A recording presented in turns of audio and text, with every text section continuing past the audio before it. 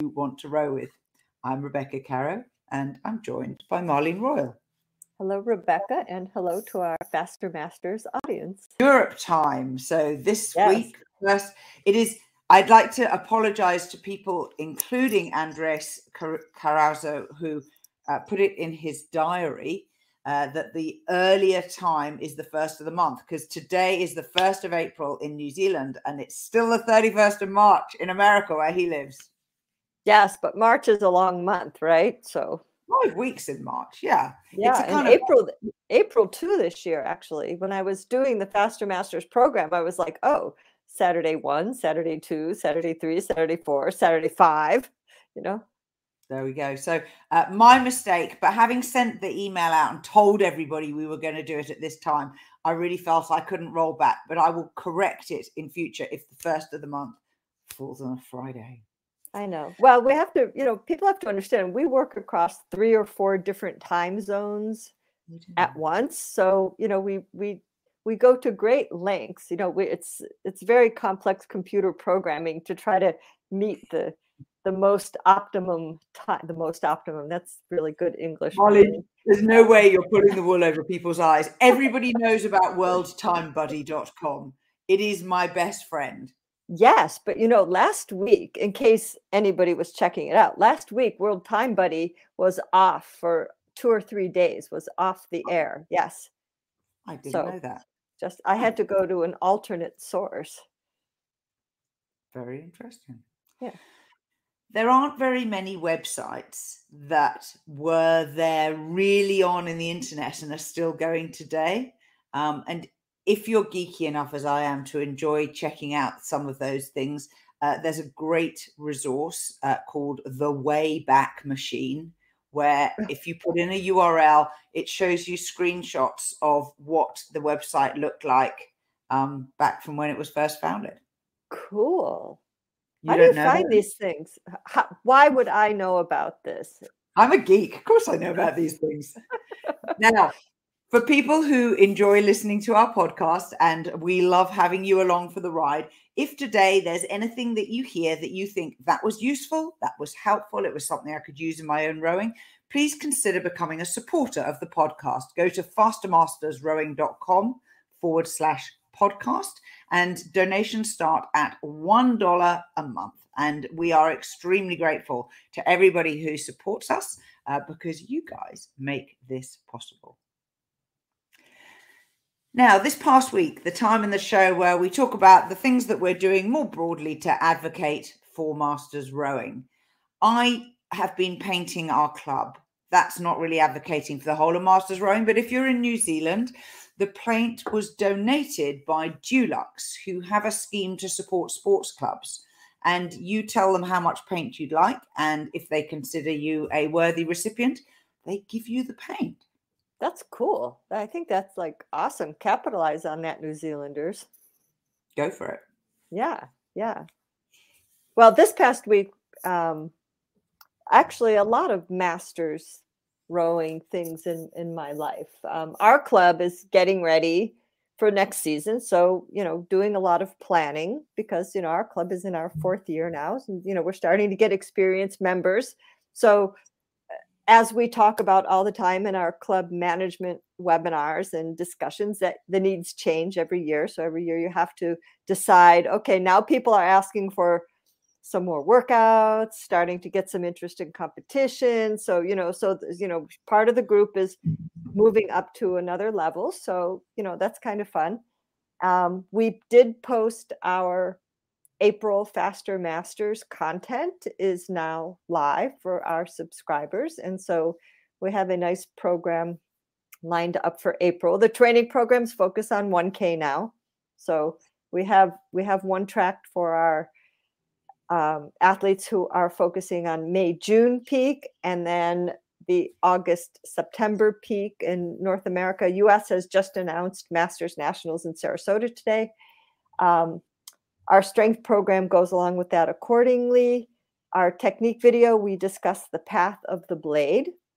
Mm-hmm. And the reason I picked this video is actually because there's a clip in this video by Larry Gluckman, who does a really great demonstration on the dock. And Larry was a good friend of ours who passed away exactly 1 year ago. So I was thinking about him and, wanted to put that in and just kind of honor Larry and think about Larry for a minute. And it's a really good technique video anyway.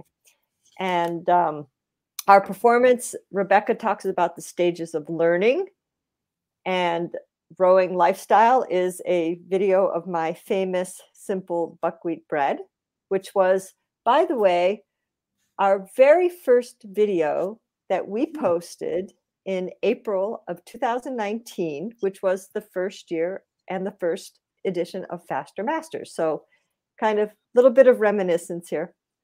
And then our not the Rowing Lifestyle, the bonus content is an interview about rowing through menopause that I did with Will Ruth of The Science of Rowing. That's going to be very interesting. Now, before we go on to a lot more, I just want to show you my beautiful photo of the week. This is from Polly Lauro, and it's a picture of his men's quad. He sadly doesn't say where it is, but if you're called Polly Lauro, I'm guessing you're probably Spanish. But they look like they're all having a really good time. Definitely looks Southern. It does, doesn't it? The Stroke Cycle is an ongoing series that we're starting on. Last week, 2 weeks ago, we kicked off, and today we're going to be talking about two parts of the stroke cycle. Firstly, the release, and secondly, the body over.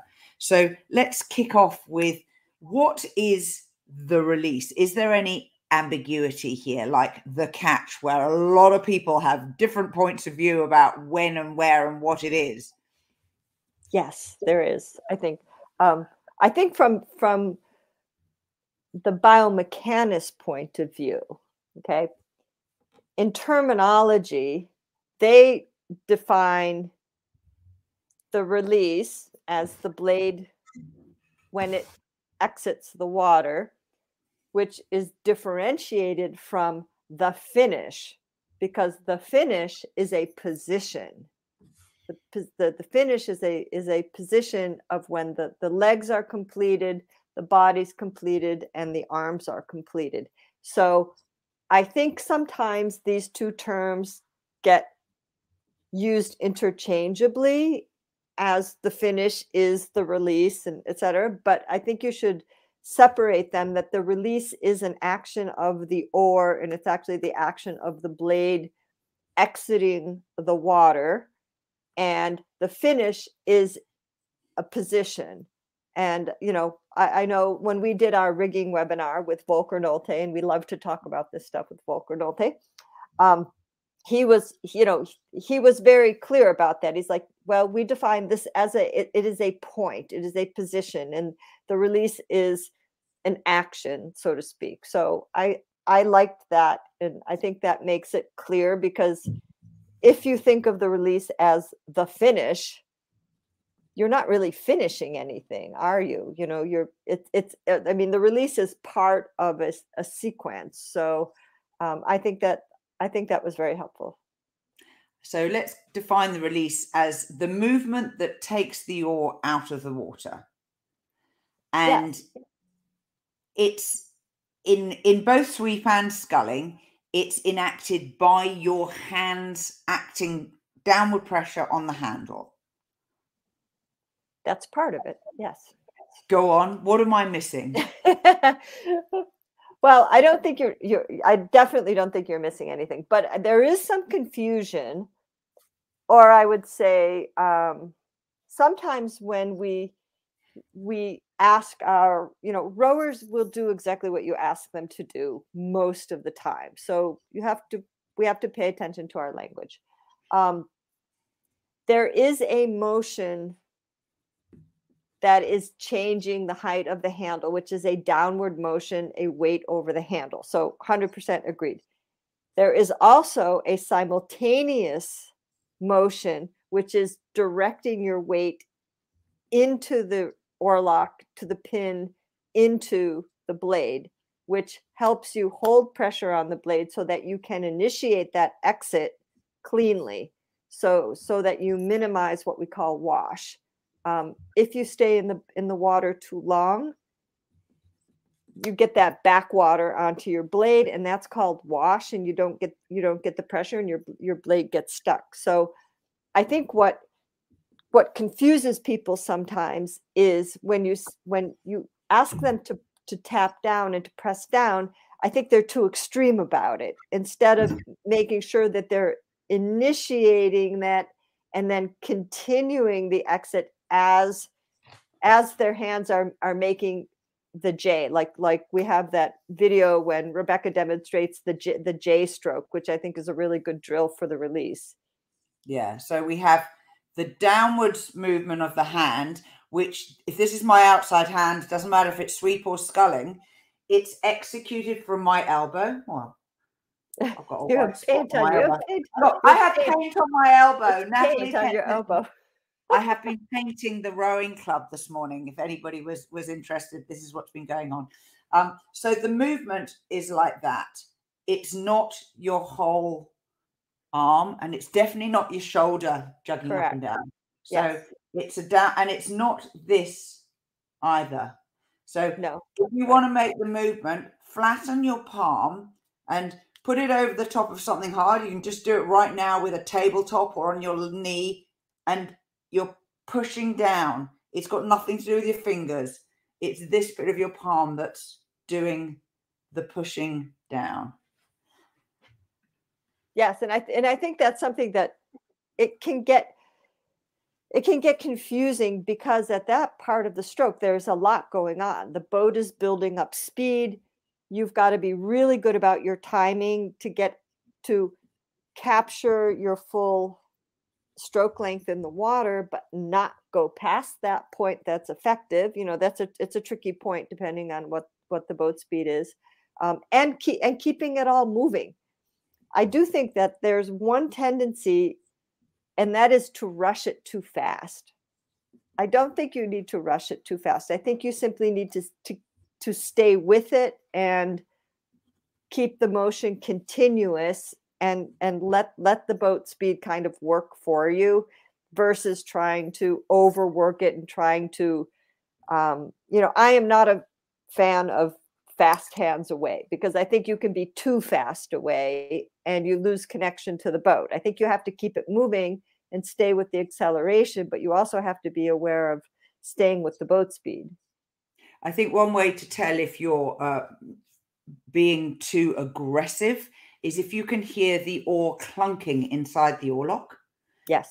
You've probably pressed too aggressively, and the oar sleeve is rattling inside the oarlock. So listen, and you may be able to just have a call for quiet finishes and just see if you can exit quietly.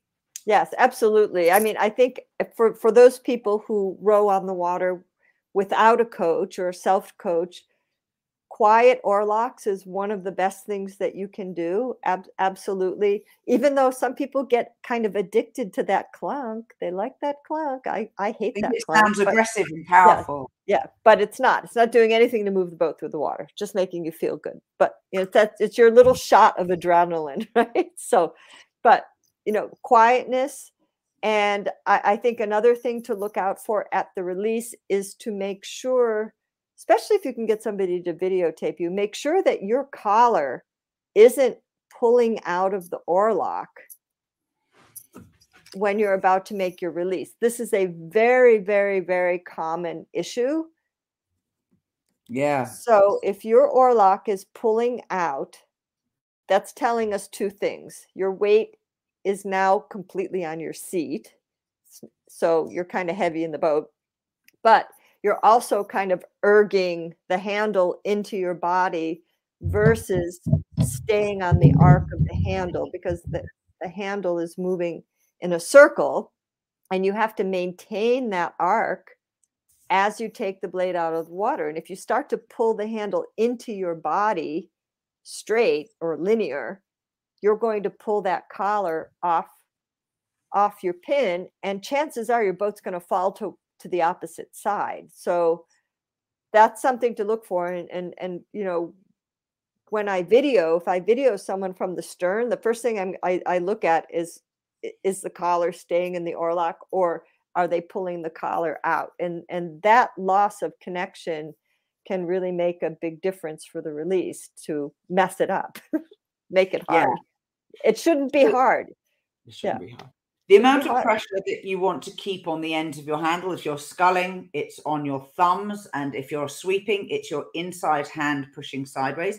The amount of pressure, I describe it as you putting a drawing pin into a corkboard. Do you call them thumbtacks? So how much would you push? You just push it in, and it's going to go in quite easily. So it's quite a light pressure. Yeah, and it's not about the amount of pressure. It's just the fact that the pressure is there, that the relationship is there, that you're not losing the relationship with the boat. My favorite drill for this is to open your oarlocks and just row. If you're in a team boat, you can do this. In a quad, you can do this bow pair and stern pair holds the boat or rows. You can, in an 8, in a sweep boat, you can do this by pairs. Have one pair open their oarlocks and just row, and just keep it there. You know, that's one of the easiest drills that just helps you maintain that relationship, because oarlock gates are a luxury.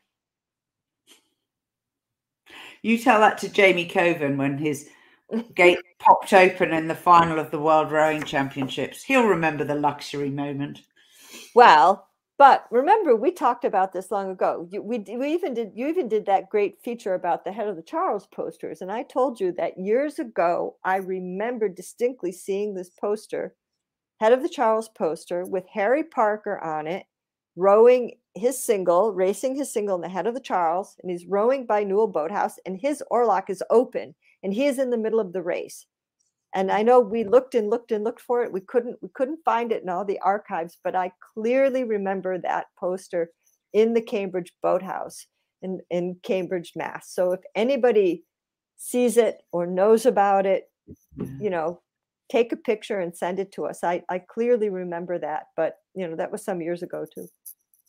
Now I want to talk now about when to time the release. How do you know when to start the downward pressure of releasing the oar from the water? And I'm not going to tell you the answer. So not very controversial, because people know me well now. But what I'm going to do is to give you a little drill to do to work out the optimal timing for yourself. So the drill is not particularly complicated. What I'd like you to do is row. And if you normally finish the stroke with your hand, say 1 centimeter, 2 centimeters in front of your shirt, I want you just to row what you consider to be normal. And what we're going to do is then progressively tap the finish out a little earlier. So if you say you finish 1 centimeter in front of your shirt normally, let's finish 2 centimeters in front and just row for at least 10 strokes. Then try 3. So you're further away from your body when you start the downwards pressure of the release.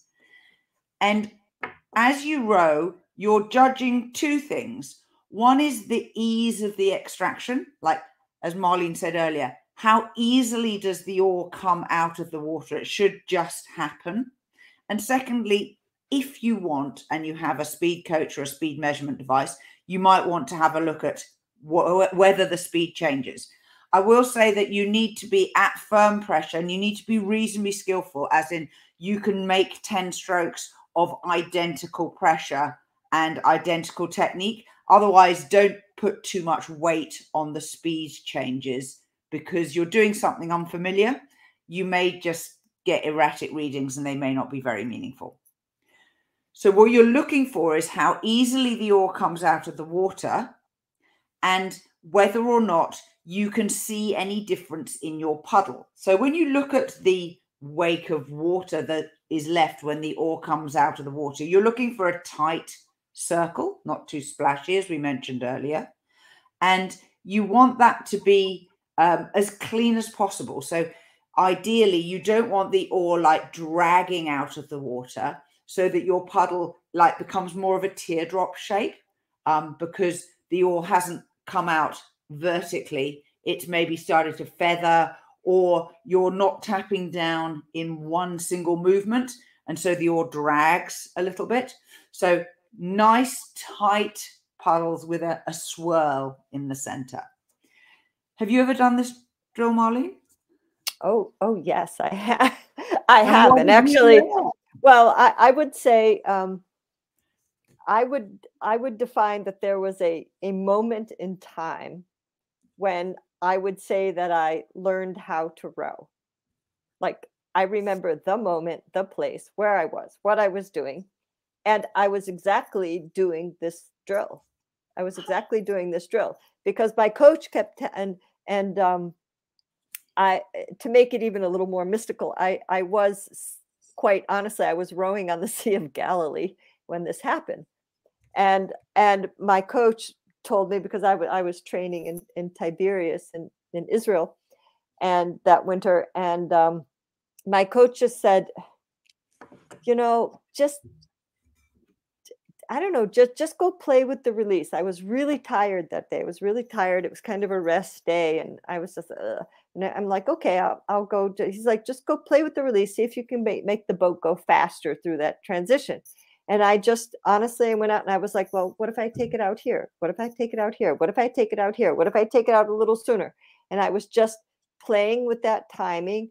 And then all of a sudden, I'm thinking, it must be because I'm rowing on the Sea of Galilee. All of a sudden, honestly, the boat speed just went up very, very dramatically. And then I realized where the release point was. And that's kind of that day. I was rowing back into the boathouse, and the coach said to me, you learned how to row today, didn't you? I didn't say a word. I wasn't even rowing hard. It was just kind of like an active rest day.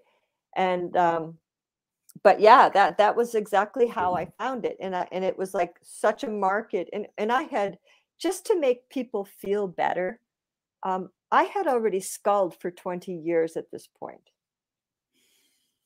Okay. So either I'm like a very slow learner, but you know what? That's just one of those things. When we've talked about this before. It's one thing when somebody tells you what they want to see. It's another thing when they help you, or you figure out what you need to do. So if somebody is stressing that it's taking them a season or two to learn something, like, don't worry about it. Don't feel bad. I'm you have like, another 18 years to go. But that's exactly the drill. That's exactly the drill that I was working on. And I just kind of started to nail that timing with the leg drive and the exit. And, I kind of started thinking, oh, push it out with my feet. Like, people think that sounds really funny, but I was like, last push on the foot stretcher, the blade's coming out, that's it. Let's go. So definitely one timing point that a few people don't pay too much attention to is the pressure under the sole of your foot against the foot stretcher. And so if you can feel when you're leaning back and you're finishing off your power, you've used up most of your legs, you're using up the last bit of your arms. If you can feel that tiny, tiny release where you can no longer push on the foot stretcher, that's actually your release point.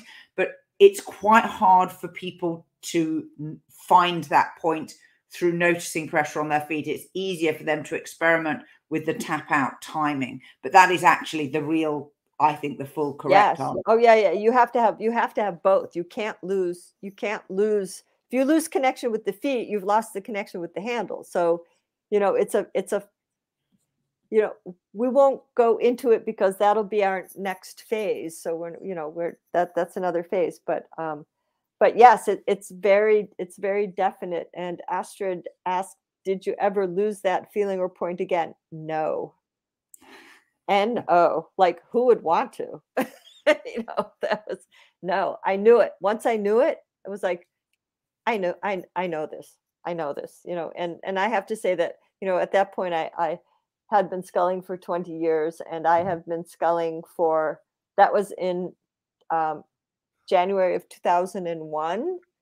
So I've been sculling another 22 years since then. So no, no, no. Once I got it, I'm like, nope, I'm not letting this go. I'm so tempted to do the religious thing and say, you know, and did a beam of light come down from God Oh above and gosh. strike you and go, Marlene, you will learn the timing of the release. You will learn it. And you know, but you know, weird things used to happen. Like, don't, honestly, one of my time trials, you may not believe this, one of my time trials was from the Jordan River to Capernaum. Okay. And that was an 18, it was a 20-kilometer trial at stroke rate 18.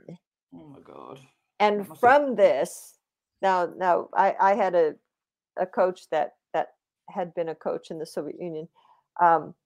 From this time, they could extrapolate your 2K time like incredibly accurately. But that was one of my trials.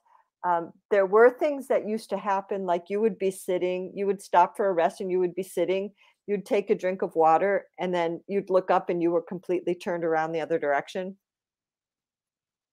That used to happen. And then the first time I heard this big explosion in the air, I thought, oh my Lord, you know, because, you know, you see the mountains there, and like Syria's on the other side of, you know, Damascus is on the other side of the mountain.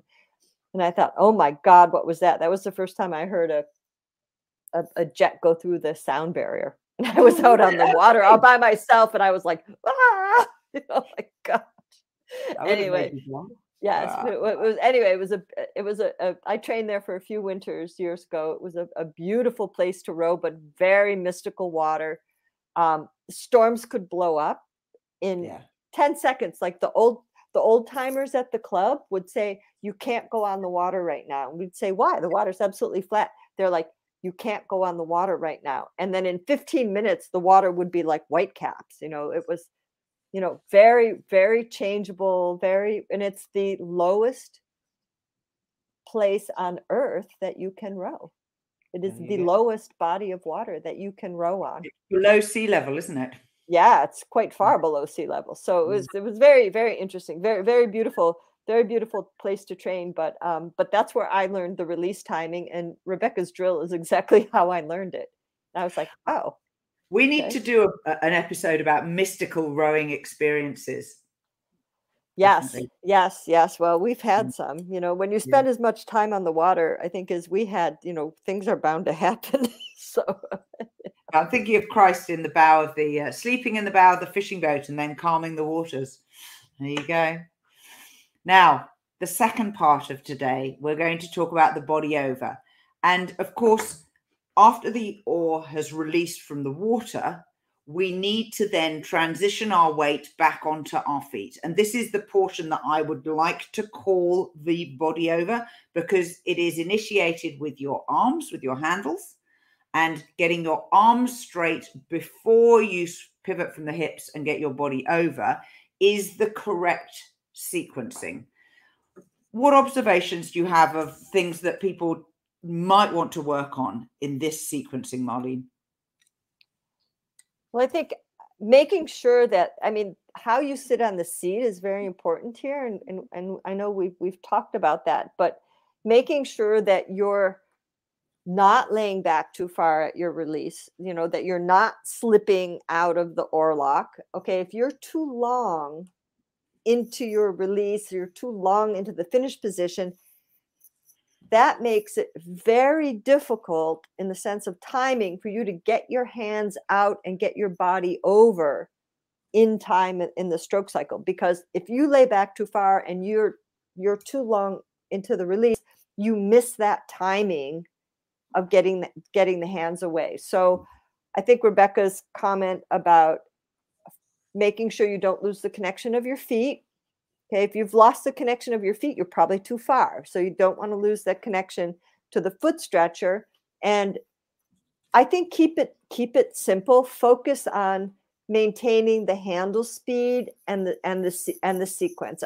I don't think you need to overthink it, but you do have to stay in sequence and keep things moving, albeit they don't have to be moving any faster than the boat is going, but you do have to stay in motion. Yeah. We have a rule that the speed into the finish, the handle speed Mhm. into the finish equals the handle speed away from the finish. So if you're rating 18, it'll be in proportion. And if you're rating 30, it'll be obviously in proportion. Correct. Now, the one thing that I see an enormous number of masters doing wrong is they are releasing the blade from the water, and before their arms are fully straight, so they like have bent arms, they've already started to rock forwards on the shoulders. And keeping the arms going straight first and then the body is something that we locally, we call this keep the separation of arms straight first and then body over. And let's be absolutely clear, of course, there is a blend between these two. You're not going to mechanically just push your arm straight and then there's a distinct end to that movement before the body swing begins. That's what we used to call rowing by numbers. We go 1, 2, 3. Right. But the blend has to be after your arms are pretty much nearly straight. And the feeling that your shoulders are behind your hips, that you should still feel that you're leaning backwards as you push your handles away, whether you're in sweep or sculling, the feeling should be the same. You should genuinely feel that you're still leaning backwards in your finished position as your hands go away. And it's a really, really important part of the stroke for setting up rhythm. If you blend this too much, if you rush off the back, if you don't separate, you'll find it extremely hard to set a rhythm and to get sufficient contrast between the power phase and the recovery phase. Yes, I think that's a good point. I think when you arrive at that finished position, you have to stabilize your back, your legs, pressure on the foot stretcher. You have to stand into the Orlock. You have to stabilize your weight so that you can make that transition with the handle and the arms coming away, and make sure that you have that separation and that it's not an all-in-one motion out of the bow. And I think if you've got limited range of motion, swinging over the hips, which many masters athletes do, it might be age, it might be due to an injury. Even if you have limited body over or ability to rock forward, focus on the arm extension. Focus on getting the arms away nice and long. Get the arms away from you as far as you can, and then rock over to the point that you're comfortable. But if you focus on the long arms away, that's a really key part of the sequence. And then how much body angle you get is just going to be up to your structure. You do what you're comfortable with without overstretching and without putting yourself in a really compromised position. If you don't have much rock over, which sometimes happens, just get the arms away and then just focus on shifting your weight to the front of the seat. Just try to get the weight of the shoulders ahead of the hips. I think that's, do the best you can from that point of view. But I think Rebecca's point of really focusing on long arms away, if you cut off that arm length, you're going to cut off your stroke length when you put the blade in the water. Yeah, definitely. So, length in the water comes from how much reach you get at the finish. Mm-hmm. With regards to the focus on the arms going straight first, one way to think about it, and you can train yourself to do this quite easily on an erg with a mirror, is let the arms go straight. And when they cannot go any straighter, they will pull your body forward. So you're not actively moving your body, kind of feel like it's being pulled along by the arm straightening movement. And so you can't, in theory, rock your body until after your arms are fully straight. And if you're coaching or working with a partner and you want to practice this, if you hold the handle of the erg while they're sitting in their finish position. So have them sit at the finish with the handle next to the shirt. And then you say, right, now start to straighten your arms. And you just start to quietly pull the handle away from them as they straighten their arms. And then you say, right, and let me pull your body forwards. And they get the feeling that they don't actually have to do much activation to make that movement, that actually the momentum of the handle, you redirect the momentum of the handle from coming towards you to moving away from you, and then it naturally pulls your body forwards. So you don't have to force it. Correct. And there's another way to think about that. That's one rep. For some people, another way to think about it, maybe, focus on the arms away and that little bit of shift of weight on your seat, but think about your hips going to the bow. For some people that works better. Rather than thinking of their shoulders moving to the stern, they like to think of their hips going to the bow, because when your hips go to the bow, you're helping to send the boat a little bit. It's the same motion, but different intention. So one might work better for you than the other one. But, there is, in the old time scullers, they used to think hands away, hips to the bow, hands away, hips to the bow, so that they were sending the boat forward rather than backwards, so to speak. They're thinking in the direction of the boat. So, but, you're accomplishing the same thing. But if you actively think, okay, get my hands away from me as far as I possibly can, and then swing my hips, and then just shift my weight, point your butt, your seat to the bow. The boat's moving under you. It's going to draw you into a body over position, but it's just a different frame of reference, and either one can work equally successfully. Yeah. As a teacher, it's often useful to think about, as Marlene's described, the alternative frame of reference, because some people may well engage with that better than your first explanation. So if someone isn't getting it, try thinking about, how do I invert this? Instead of thinking about the body moving towards the stern of the boat, right? Let's think about the boat moving in its forward direction. How would I describe that movement? So we've got 2 exercises for you to practice this week. The first is the release timing. And I really hope that someone is on the Sea of Galilee recreating the Marlene Royal experience. You can have a little sign that goes, this was where Marlene learned to row. Yes, I know where it was. It was right near the Tiberias Hot Springs. There we go. And your second practice is to separate more off the finish. Take your time. Feel that there is plenty of time for you to fully straighten your arms before you rock the body over. And again, look at the speed of the boat. Feel in yourself the sensation of the balance of the boat. Do you feel that the boat is moving on nicely when you just sit there and let it run? They talk about letting it run. While you're letting it run, straighten your arms and push your arms out straight with I often say to people, imagine the coach is here and has got their hand on your elbow and they're pushing your elbow in so that it straightens your arm, and try and see if that makes a difference to how you feel the boat is moving, because it's really about your perception of what is happening. And the joy of refining your sculling stroke is very much about having these little experiments where you try, and it's like a pendulum thing, try and do it too much and then come back to a kind of midpoint.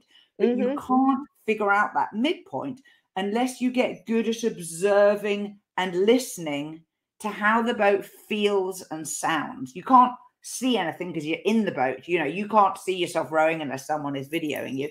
So your own ability to hear and feel is a sensation that you can train. Yeah, absolutely. And it's fun, it's fun. And if you have a speed device, it'll give you feedback. And, and when you see the boats moving a little bit quicker, that's the way we want it to go. A little bit quicker would be great, actually. Yeah, we'll take it. Myself, I definitely would dig a little bit quicker. Yeah, even a lot quicker, but you're already fast. You're already fast, but a little quicker. It is. I'm writing some articles at the moment, which we're going to be putting into our rowing advocacy page. If anybody hasn't yet got this, we offer an article a month for you to take and put onto your club website or into your club rowing newsletter. The only thing we ask is that you put a credit to say that we wrote it. So if you want those, there are already 12 months worth sitting on a page at fastermastersrowing.com/advocacy. And you just put your email address in and it'll email you one article every 30 days, I think. More than that, though, we're writing, obviously, the ones for next year, or the upcoming 12 months, I should say, because it's probably this current year.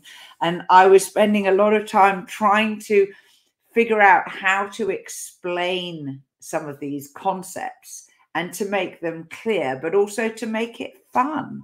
We've got to be able to have fun challenging ourselves to think in a slightly different way or try something different. It might be a little unusual. You might discard it, but at least you can say you tried. Yeah, have fun. Go slow. Go Yeah, slow. when in doubt, right? When in doubt, right? When in doubt, slow down. And remember, if you can't do it slow, you can't do it at all. So that's true. Now I realize I've completely forgotten to do our sponsors message. So this show is brought to you this week by the Rowing Directory, which is listings of all the rowing businesses you will ever need, from boats to electronics and clothing to gifts. There are new listings on this month from KPC Video Analysis, FWD to Row, which is the number 2, Lakeridge Rowing, who make gifts. They cut up old Pocock wooden shells to make furniture and other bits of rowing boat memorabilia. The Rowing Parts Supply Company in the USA, which I think pretty much does what it says on the tin. And the Rowing Concierge, where you can book yourself a 20-minute question and answer call with someone who's more experienced and get some answers. To find the Rowing Directory, go to www.rowing.chat and click on the menu link that says Directory. Righty-ho. I think that's the end for this week. Any last words, Marlene? No, I think we covered a lot of territory. It's working out to be quite fun. I'm now really looking forward to working our way through the rest of the stroke cycle in microscopic increments. I know when we go back and years and years ago, when Rowing News magazine started, and it was called Independent Rowing News back then, and when it started, I started with them in 1999, and we thought, well, how long can we keep writing about rowing? How much can we think of? And if I look back, since 1999, at that time, the magazine published it was 2 issues a month, and then it went to monthly. But here we are 22 years later, still producing, and every month we continue to produce, and every week we come up with topics for podcasts. So it's all a question of your limitation is your creativity, really. There's a lot to talk about, and I think with masters rowing it's even a larger field, because we have all the other life issues that overlap with performance, and we're going to talk about all that stuff at the US Rowing Conference on Saturday. Yeah, hopefully we'll see a few of you there. So this has been Faster Masters Rowing Radio, the show dedicated to masters athletes who want fun, fitness, and confidence in their rowing. You can become a student of the sport by buying a Faster Masters Rowing program subscription today. Go to fastermastersrowing.com/join. Till next time. Bye-bye.